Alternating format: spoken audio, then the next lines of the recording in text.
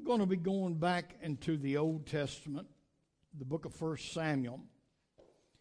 We're going to be reading in the 16th chapter, verses 4 through 7 from the King James Version. 1 Samuel chapter 16, verses 4 through 7. This is what it reads like. And Samuel did that which the Lord spake. My, if more of us would only do what the Lord told us. Amen? Amen. Glory to God. Sometimes we do God like our children do us. Hallelujah. I was on that school bus one day this past week. Some of them was trying to get active and a little bit rowdy, and I picked up that intercom and spoke to them, and they, like a lot of folks when I preach, act like they didn't hear. So I,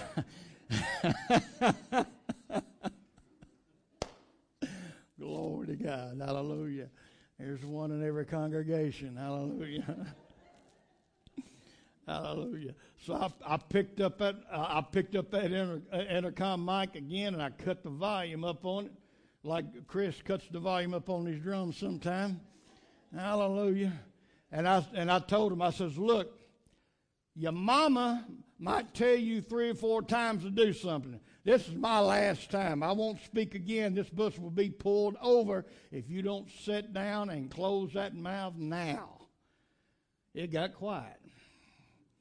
Some of them have been riding with Mr. Sam long enough to know that Mr. Sam don't play. Hallelujah. Hallelujah. If with some of us, though, we do the Lord the same way. He tells us things over and over again. Hallelujah. There's some of you standing right here in this room today. You've been in the church house in the service, and God has told you to go say something to somebody, and you quench the spirit. Well, But Samuel did which the Lord spake and came to Bethlehem. The Lord had told him he wanted him to go to Bethlehem. And the elders of the town trembled at his coming and said, Comest thou peacefully? They were concerned. It was a prophet of God, a powerful prophet, and they were kind of concerned when they saw him coming down the road headed toward their town. And he said, yeah, I come peaceably. I'm come to sacrifice unto the Lord. Sanctify yourselves and come with me to the sacrifice. And he sanctified Jesse and his sons and called them to the sacrifice.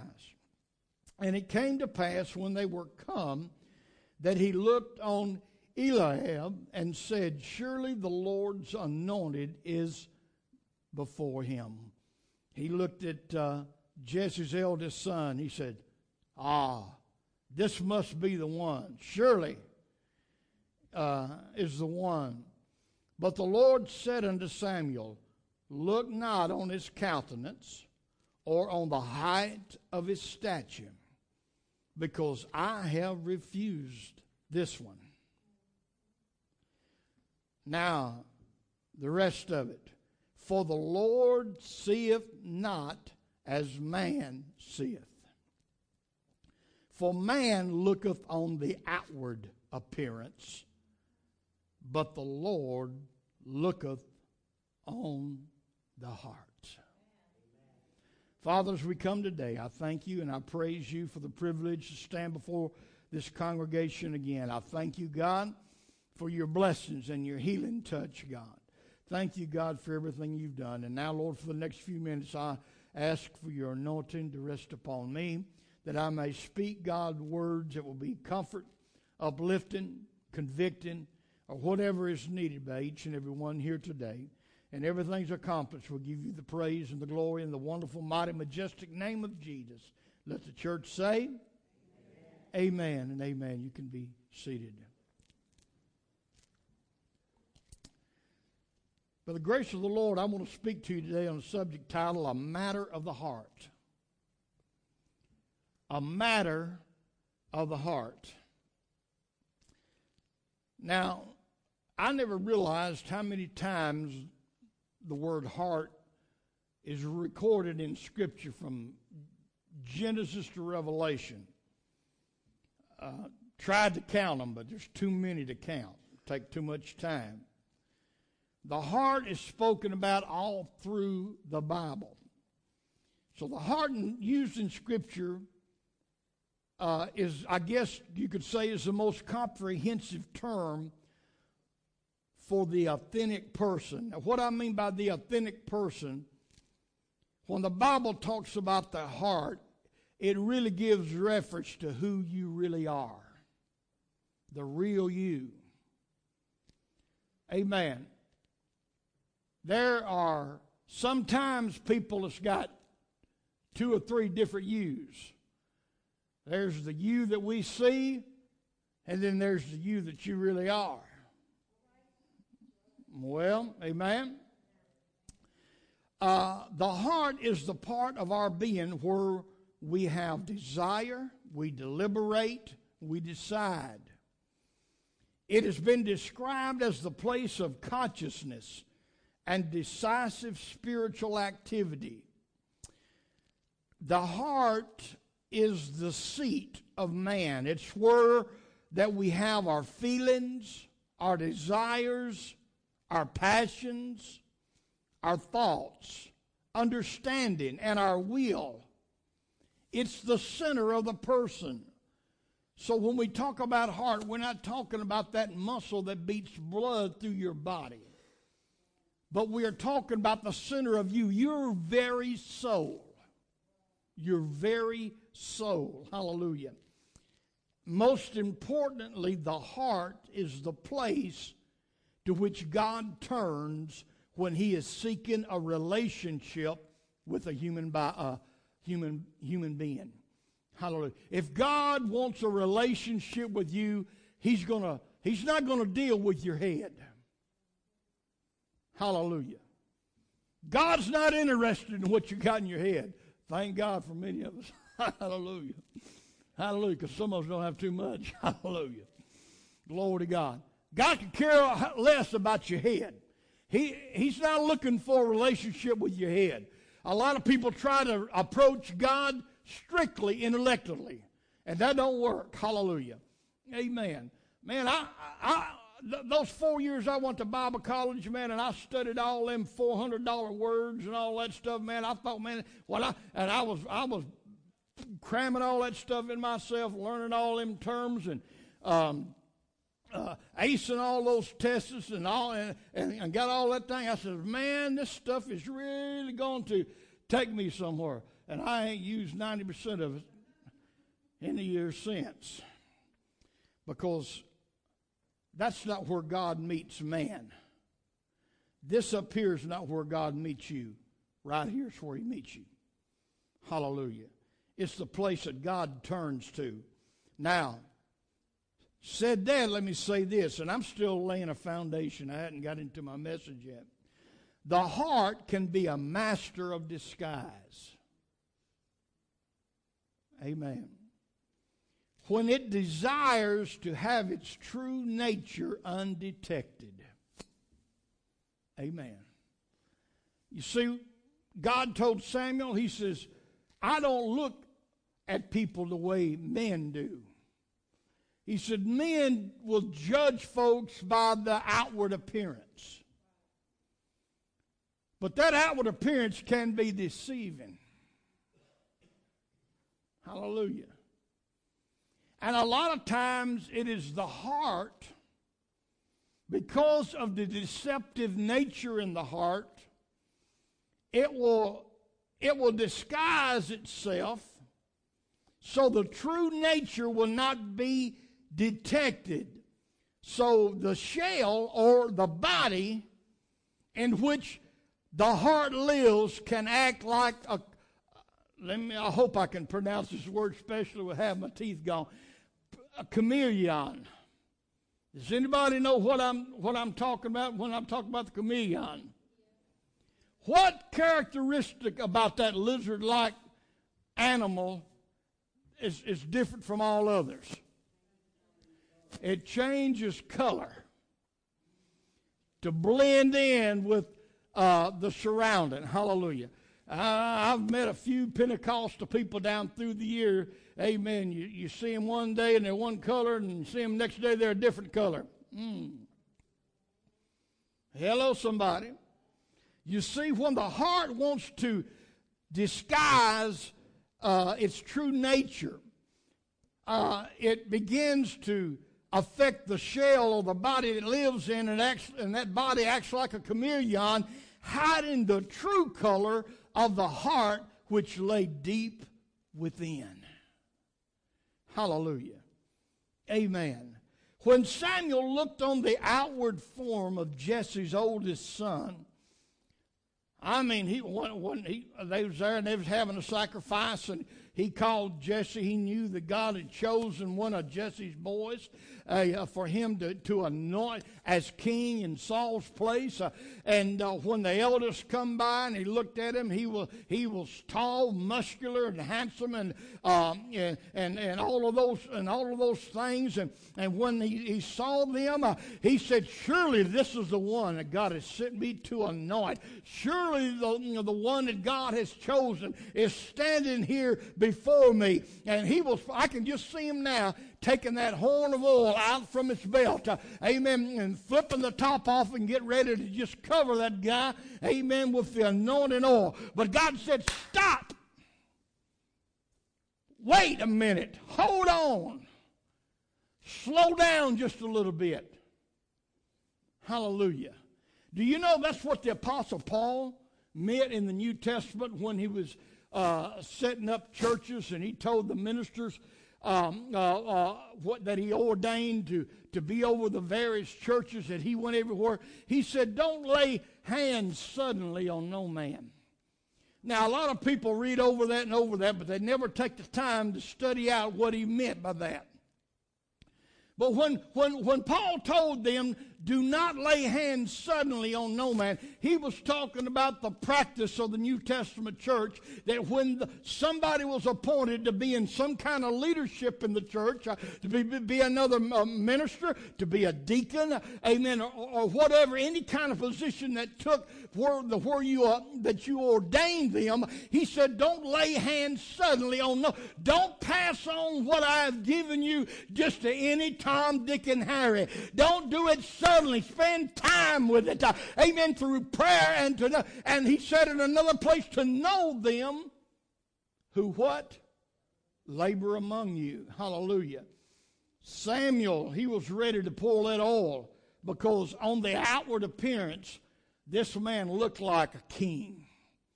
He looked like he had the qualities of a king. But God said, "You just wait a minute. Hold on, Samuel. You're making your judgment solely on appearance." But God said, "I want you to look deeper than that." Hallelujah. He said, "Go deeper." Hallelujah. "I want you to get beyond the skin. I want you, when you're considering the one that you're going to anoint, amen, to be the king over my people, amen, don't look at the skin. Hallelujah. In other words, don't judge the color. Don't be prejudiced like a lot of folks still are today. Hallelujah. He said, "I want you to look deeper. Go beyond the skin. Even go beyond the bone. You get down into the center." Hallelujah. Because God says, "That's what I'm looking at." Hallelujah. That's what I'm concerned with. Hallelujah. I'm concerned with the heart of the person. Hallelujah. Because the heart of the man tells who he really is.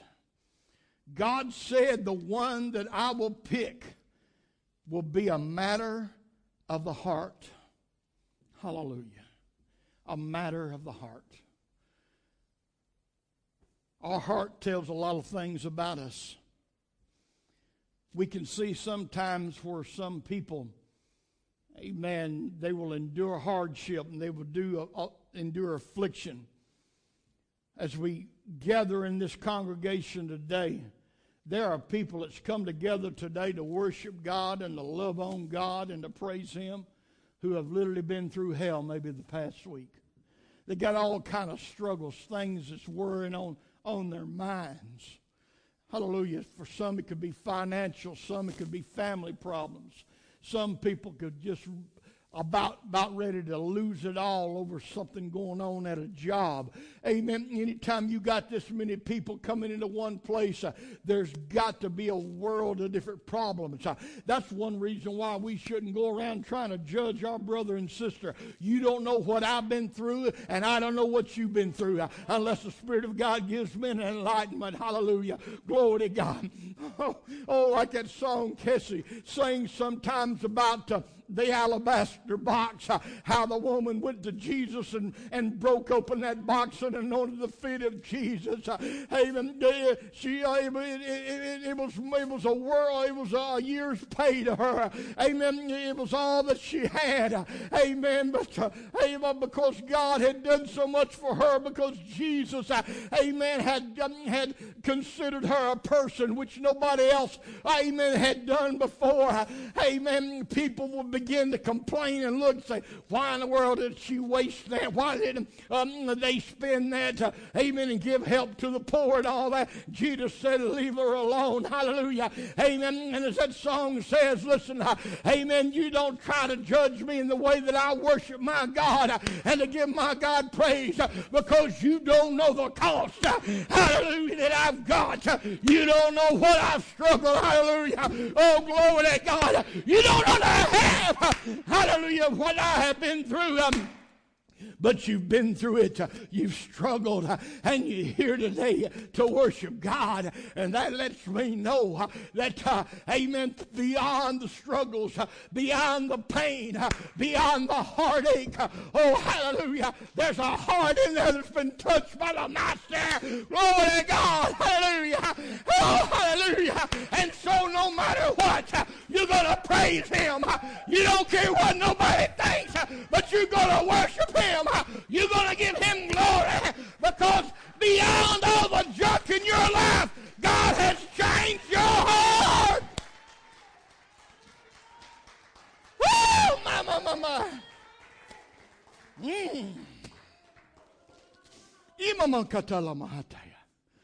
Glory to God. Thank you, Jesus. Hallelujah. I'm still going on. I'm still trucking, because one day way back in my past, I had heart surgery.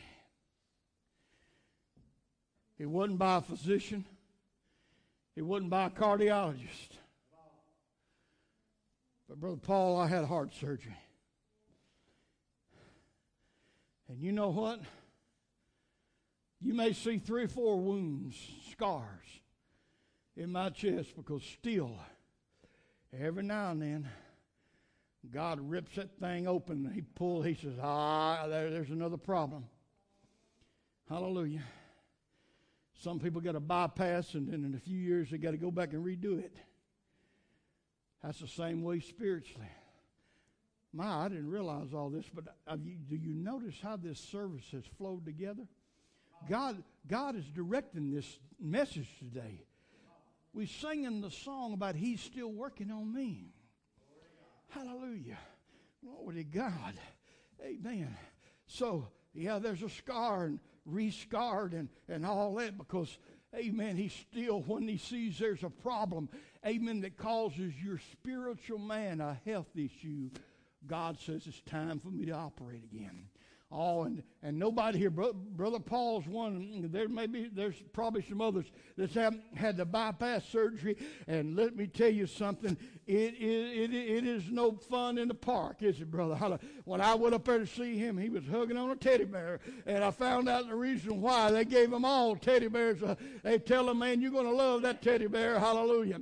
Amen. And oh man, when you talk about that kind of surgery, cracking open your chest and using those spreaders, and amen, open you up, man, so they can get down in there. Amen.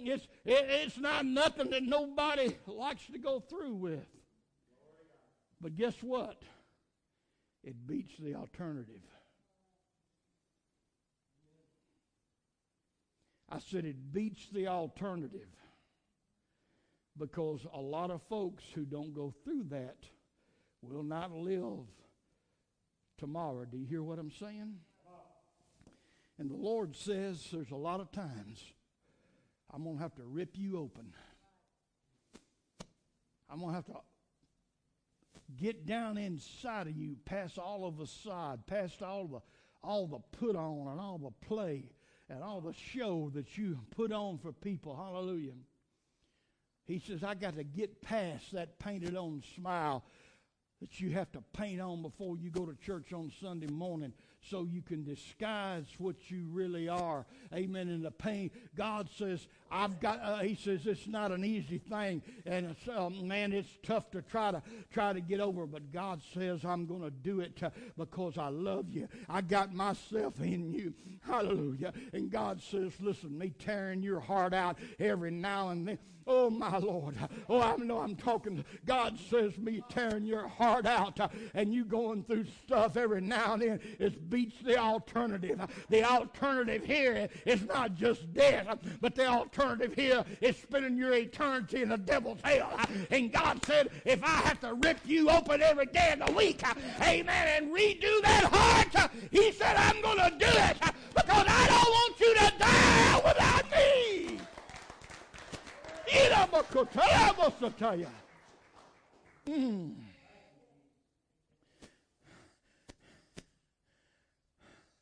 Thank you, Lord. That's why Jesus says, give God praise when you suffer. Why in the world? People in the world don't understand that. Why should you be happy because you're going through junk? Hallelujah.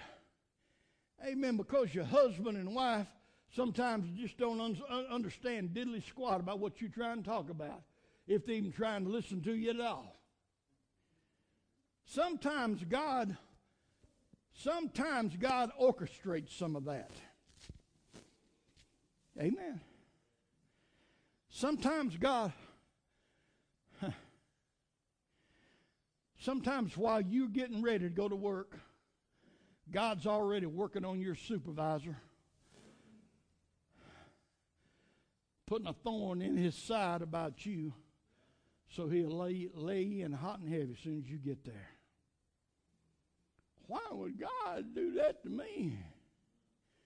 Because God has put the x-ray machine on your heart. Oh, he sees some blockage that, if not corrected, could lead to something worse. And God says, I already got a lot invested in you. God says, I got my blood invested in you. I died at Calvary for you. Hallelujah. You are mine. You are bought with a price. And so it's time again for Brother Sammy to a little bit more suffering.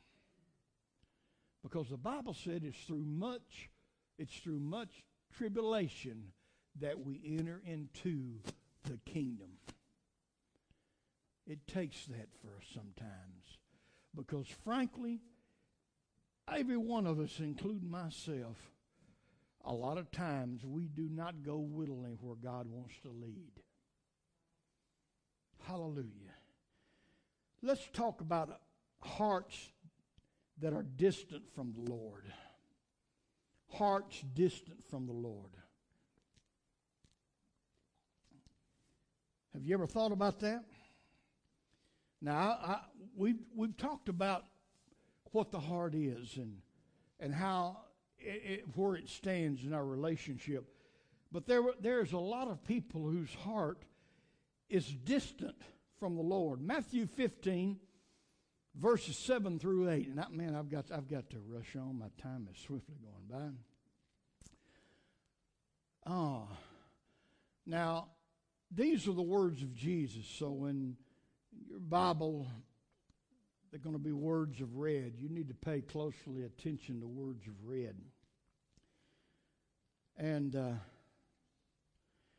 he starts out this verse, and he's got an exclamation point behind this first word. Hypocrites. Well did Isaiah prophesy about you, saying, these people draw near to me with their mouth and honor me with their lips, but their heart, everybody say heart.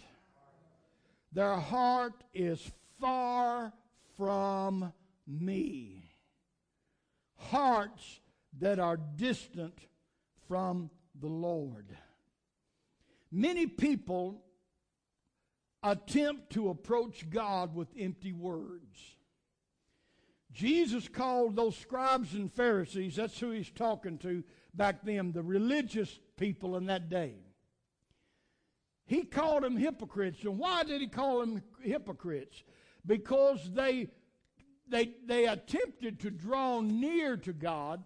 They attempted to approach God with their mouth and to honor them with him with their lips. But God says, I see beyond the skin. I see beyond the bone. I got my x-ray vision, and I see what you really are in your heart. He said, even though you talking all that stuff with your mouth, I can see your heart don't mean it.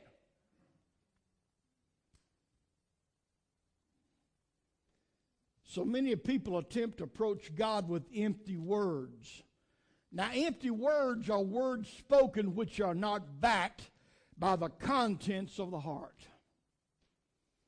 That's what empty words are. When you utter words that's not backed up by the content that's in your heart, you're just putting on a show. What's coming out of here is not real because it has its origin up here in the mind instead of the heart. Thinking, how away can I smooth this over? How can I hide my horns and try to pop out that halo? Hello, somebody. Those are empty words. The Bible calls empty words vain words. Hallelujah. Words that are not backed up by the contents of the heart. Let me give you an illustration. I got in my back pocket here. This is my checkbook. And looking through there, I still hope I got something there. Yeah, there's one. Now, I can pick out somebody right here and get an ink pen. And I'm going to, hallelujah, Sister Marcia, I'm going to write you out a check for $100,000.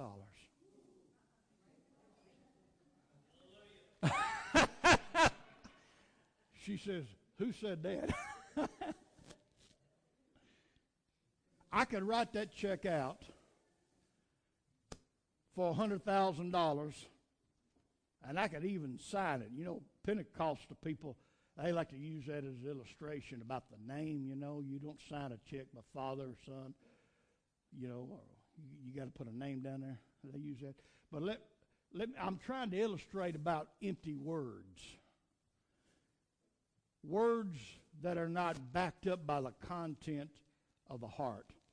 If I pull out this checkbook and I say, I'm going to write Sister Marcia out a check for $100,000, I'm going to sign it. But guess what?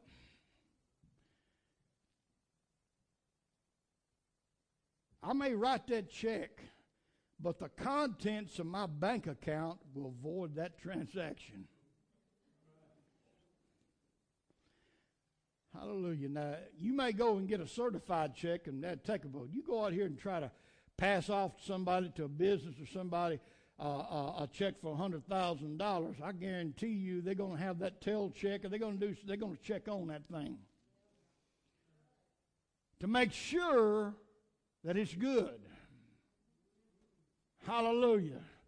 To make sure that it won't do like if I was to drop this right there and it'd bounce all over this.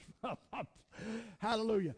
See, I could write that check out, but the contents of my account would not, it would void that transaction. And some of us, we do the exact same thing when we come to God. We give all kind of words. We like the scribes and the Pharisees telling God how much we love Him. But you know what? It amazes me. That's one thing that's always amazed me. There's a lot of people never come to God until they have a need. A whole lot of people. I couldn't tell you how many people down in years past I have baptized in water because they got scared. The doctor said something, they thought they were going to die. So they come, go through the pretense, get baptized, people pray for them, they go back to the doctor, hey, they're in remission. Next Sunday, service time, where's so-and-so at? Next Sunday night, where's so-and-so at? They come long enough to get their need met, then you don't see them no more. Brother Sammy, that's hard preaching. Yeah, that's hard preaching, but I'm not getting as hard as what Jesus told them when he used that word hypocrite. I ain't used that word yet. Hallelujah. We do a lot of talk, but a lot of times we need to check and make sure, is it coming down here or is it coming up here? Is it part of this evil heart that's in me trying to disguise itself? Hallelujah. Glory to God. Likewise, any attempt to approach the Lord by just empty words or shallow words will never be successful. You will never be successful in a good relationship with the Lord if the words that you use to Him is only... And let me tell you, when we come to the house of God to worship Him, your true worship comes from here. It don't come from here. Hallelujah. True worship comes out of a relationship. The closer you get to God, the more you want to worship Him. Hallelujah. Glory to God. Amen. Amen. It's sure people who begin to run or to shout or to dance or to jump up and down or to raise your hand, it's because something, amen, inside. Amen. Hallelujah. I believe if you could go back just 6 or 7 months, amen, and if you was to pass a Conway truck on the road and seen it was Ronnie driving down the road, I don't think you'd see him driving that Conway truck. Hallelujah, glory to God. His relationship to the Lord has recently changed. Amen. To the point and the place it gets where he just cannot stay still no more. Amen. Hallelujah. I'm talking about true worship. Hallelujah. The worship leaders shouldn't have to beg and plead for people to lift their hands. Hallelujah. And to worship God. Amen. We should have a relationship built with Him that when worship begins to happen, we feel something down deep inside. Well, there's a kindred spirit here. Hallelujah. Hallelujah. Glory to God. We sung a song the other night. Amen. You know, there's a lot of times I might be going through depression or I might be sad about this or, amen, or like the struggles we was talking about a while ago, and you wonder how much longer I got to go through this. But I cannot tell you the many times, amen, when I start going down that route, here comes the Lord, amen, with a detour. And on that detour sign, let me tell you what's on that detour sign. That detour sign is a long list of all the times I've been through in the past that He come on the scene and He worked for me and He moved for me and He did not leave me alone. Hallelujah. He did not leave me without help. He did not leave me without a comforter. And so when I'm trying to go down some kind of depressed road with a pity party, here's my Lord with a detour sign saying, get off this road, get back on this other road, because on that sign it's all the times in the past what He's done for me. And so it's like the song, when I think of the goodness of Jesus and all that He's done for me, my soul cries out,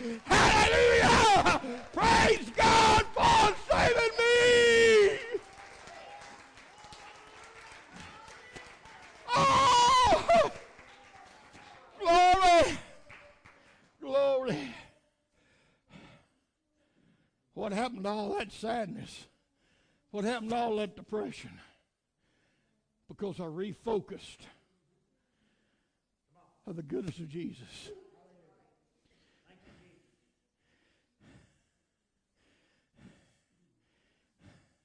It wasn't long ago I gave somebody, I hadn't given it testimony in a long time. I won't go through it here because I know I wore you out with it. But I was talking to somebody who didn't know me, and things began to come about, and I witnessed to them about the Lord, about how real God is. I told him how one day several years ago when we first moved back from Kentucky, I says I was working for a heat and air conditioning place. We had a slow day, and I said they sent me with a big load of used air conditioning parts down to Stanley. I said I went down there and I backed up against that pile of stuff, just like they told me to do. I was minding my own business. Had a crowbar in my hand, prizing up on that back gate.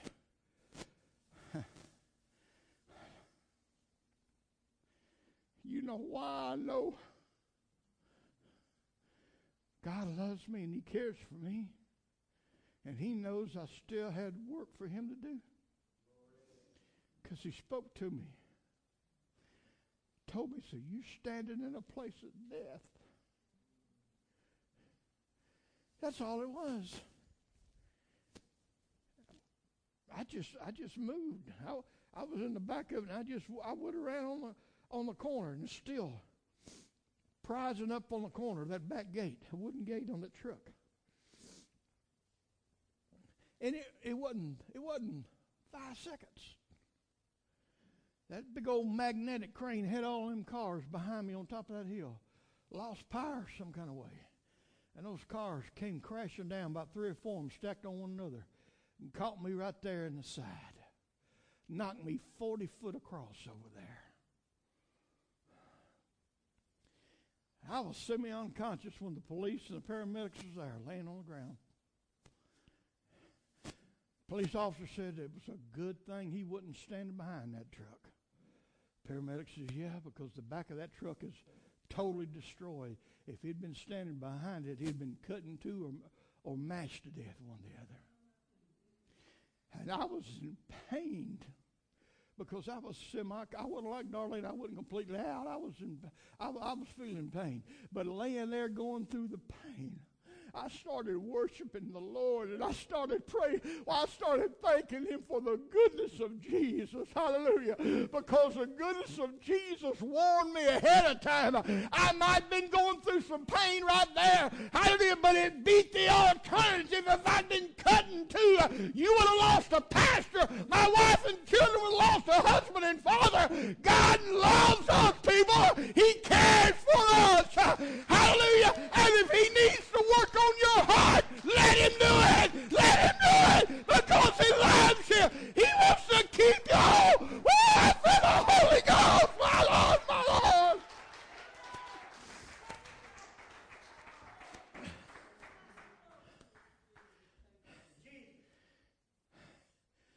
I'm gonna move on. I'm gonna skip some things. I want to talk about one more point briefly. I want to talk about the root of man's dilemma.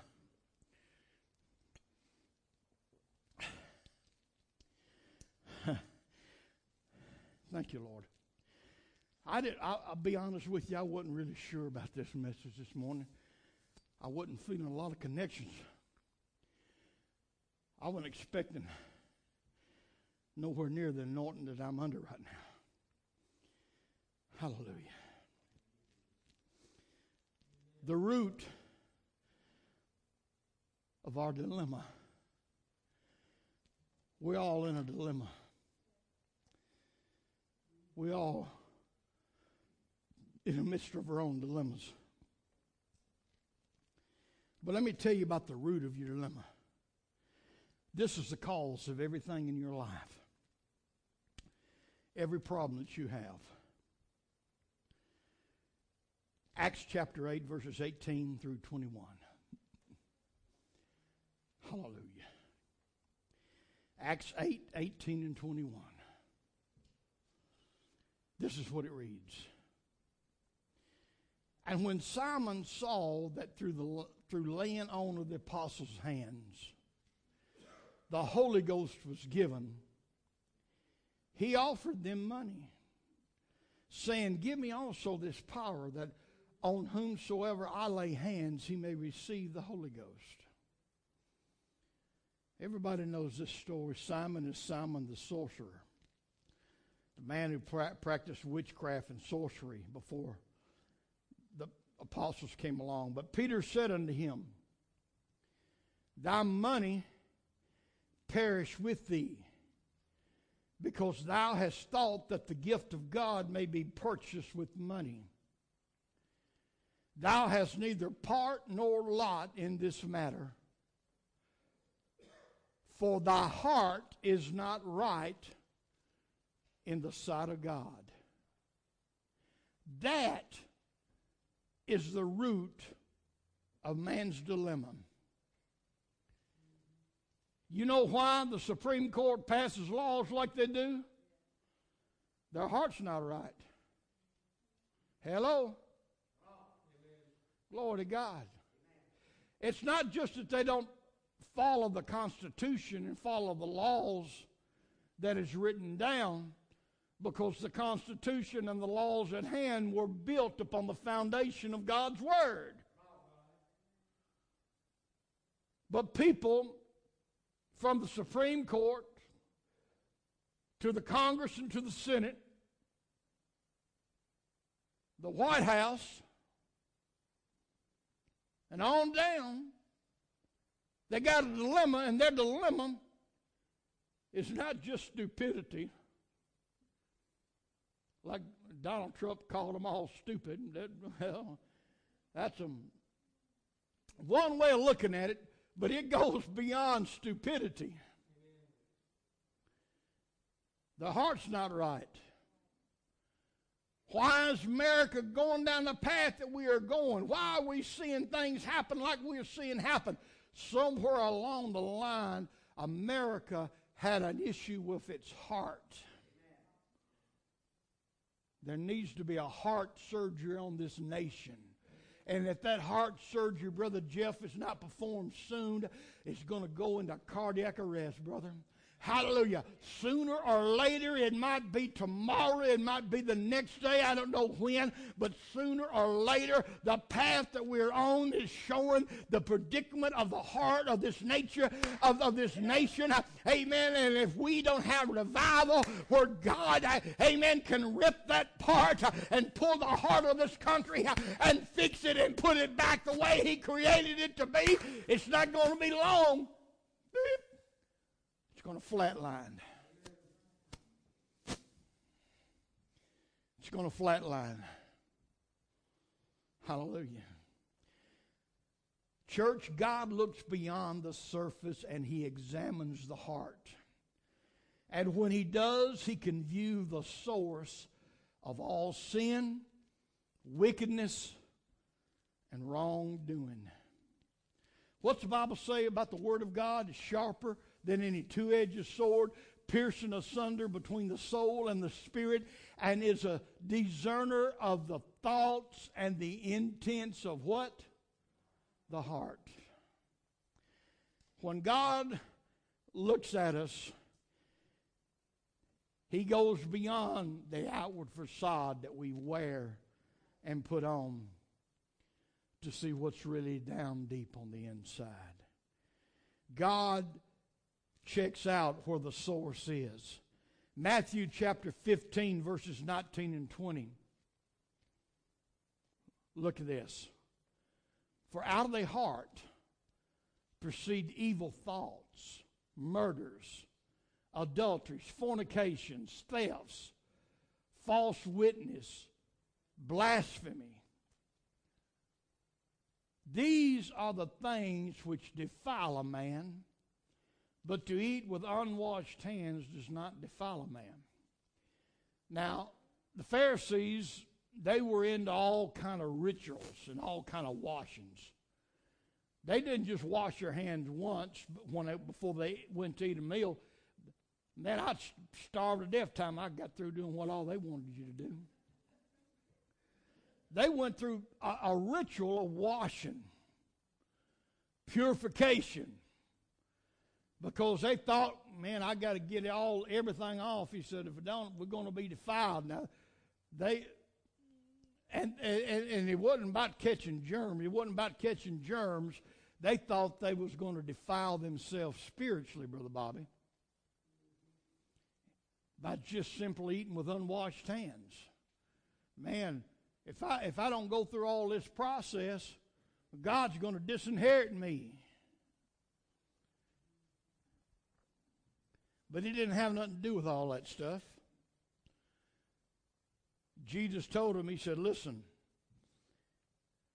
all these things come from the heart. That's what defiles a man.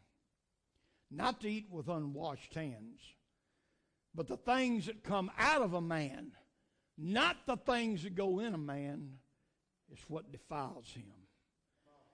The only solution to our problem is to eradicate. Brother Darrell, I'd like for you to come up, please, and get ready for a chorus because I'm fixing to wind down.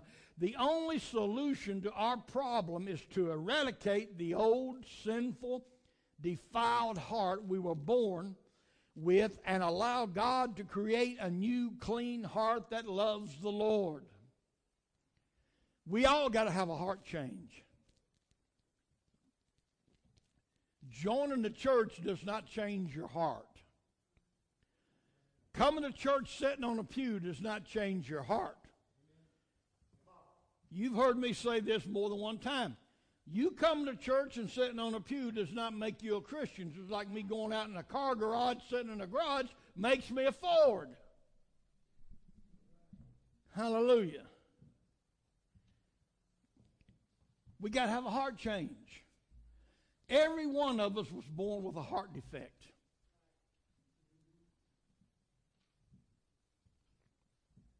Every one of us. Because we picked it up. A lot of the conditions that I have physically, I've inherited in my family. Diabetes runs through all my family. So it's in the genes. High blood pressure, different things. We know that's true. A lot of you pick up things because you can trace back in your family line and it's been a part of there.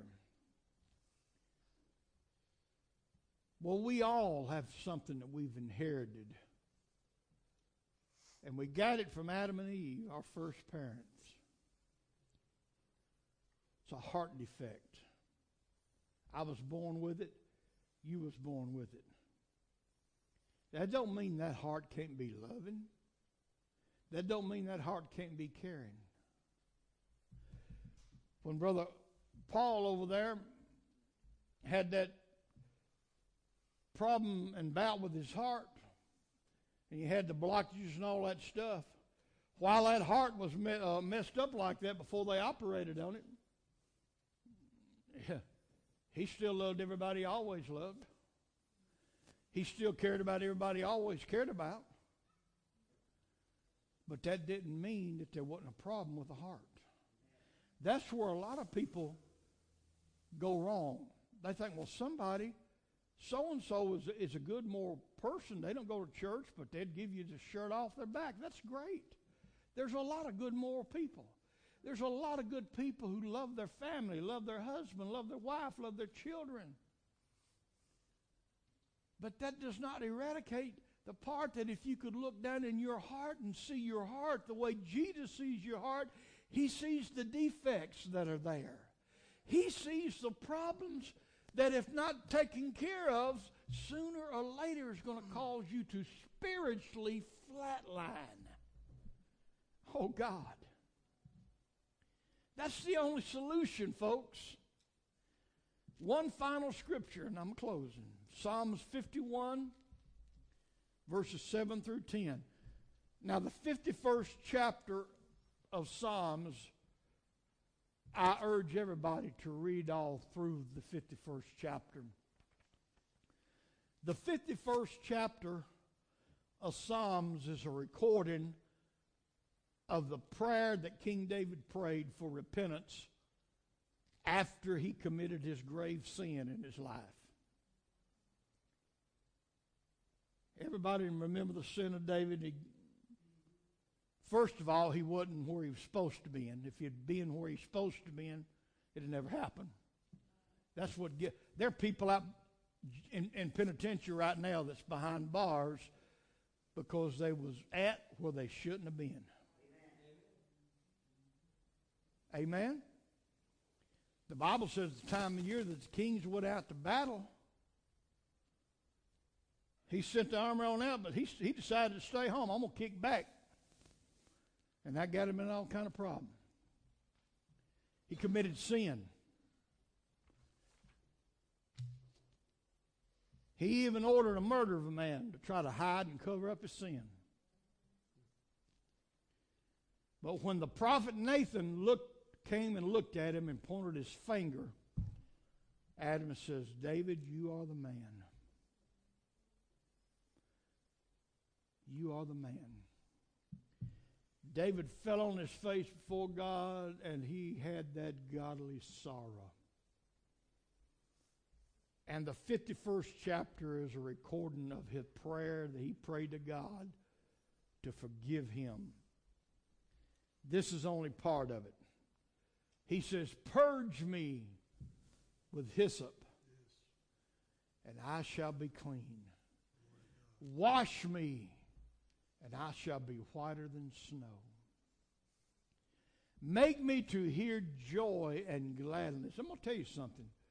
When you're out of the will of God, you're going to be miserable. You'll try things to cheer you up. Hallelujah. You'll try things, but if you've ever had a touch of God in your life and you know what God is all about, hallelujah. That's what drove my brother to drinking. He sinned. He told a lie. Instead of trying to get it straightened out, he was afraid people wasn't going to trust him no more or have any confidence in him anymore as being a preacher. And so he just quit church. He told his daddy, he says, I can't. And he said, people won't trust me no more. He says, I told that lie. And so there was no joy in his life. There was no gladness. Before you know it, he was reaching towards the bottle.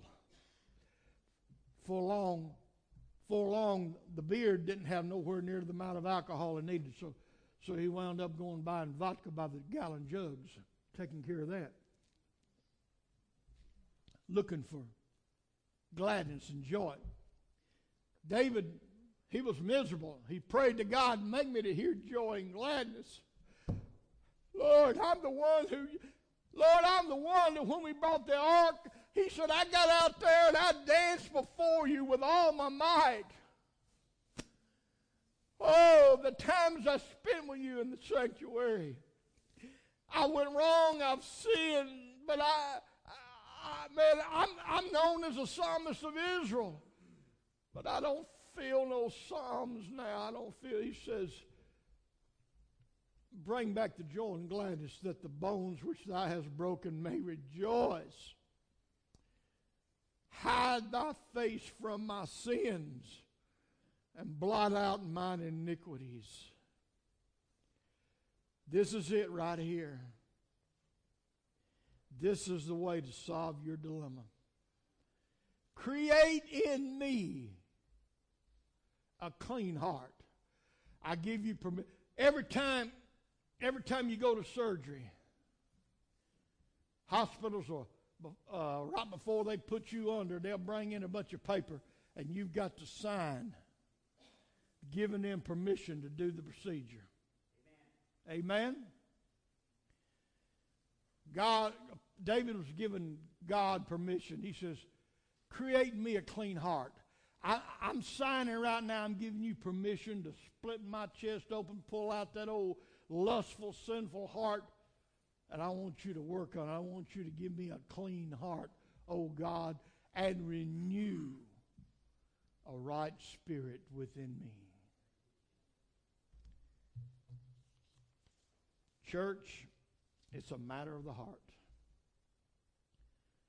We can come up with a lot of other things, but our relationship with God is a matter of the heart. And as we stand, I pray every man, woman, boy, and girl in the sound of my voice right now will say, Lord, do a quick x-ray on my heart. Do you see any infirmities that I don't see? Do you see any problems that I don't know about? I give you permission, God. I'm going to come forward. I'm going to kneel. I'm going to give you permission to work on my heart.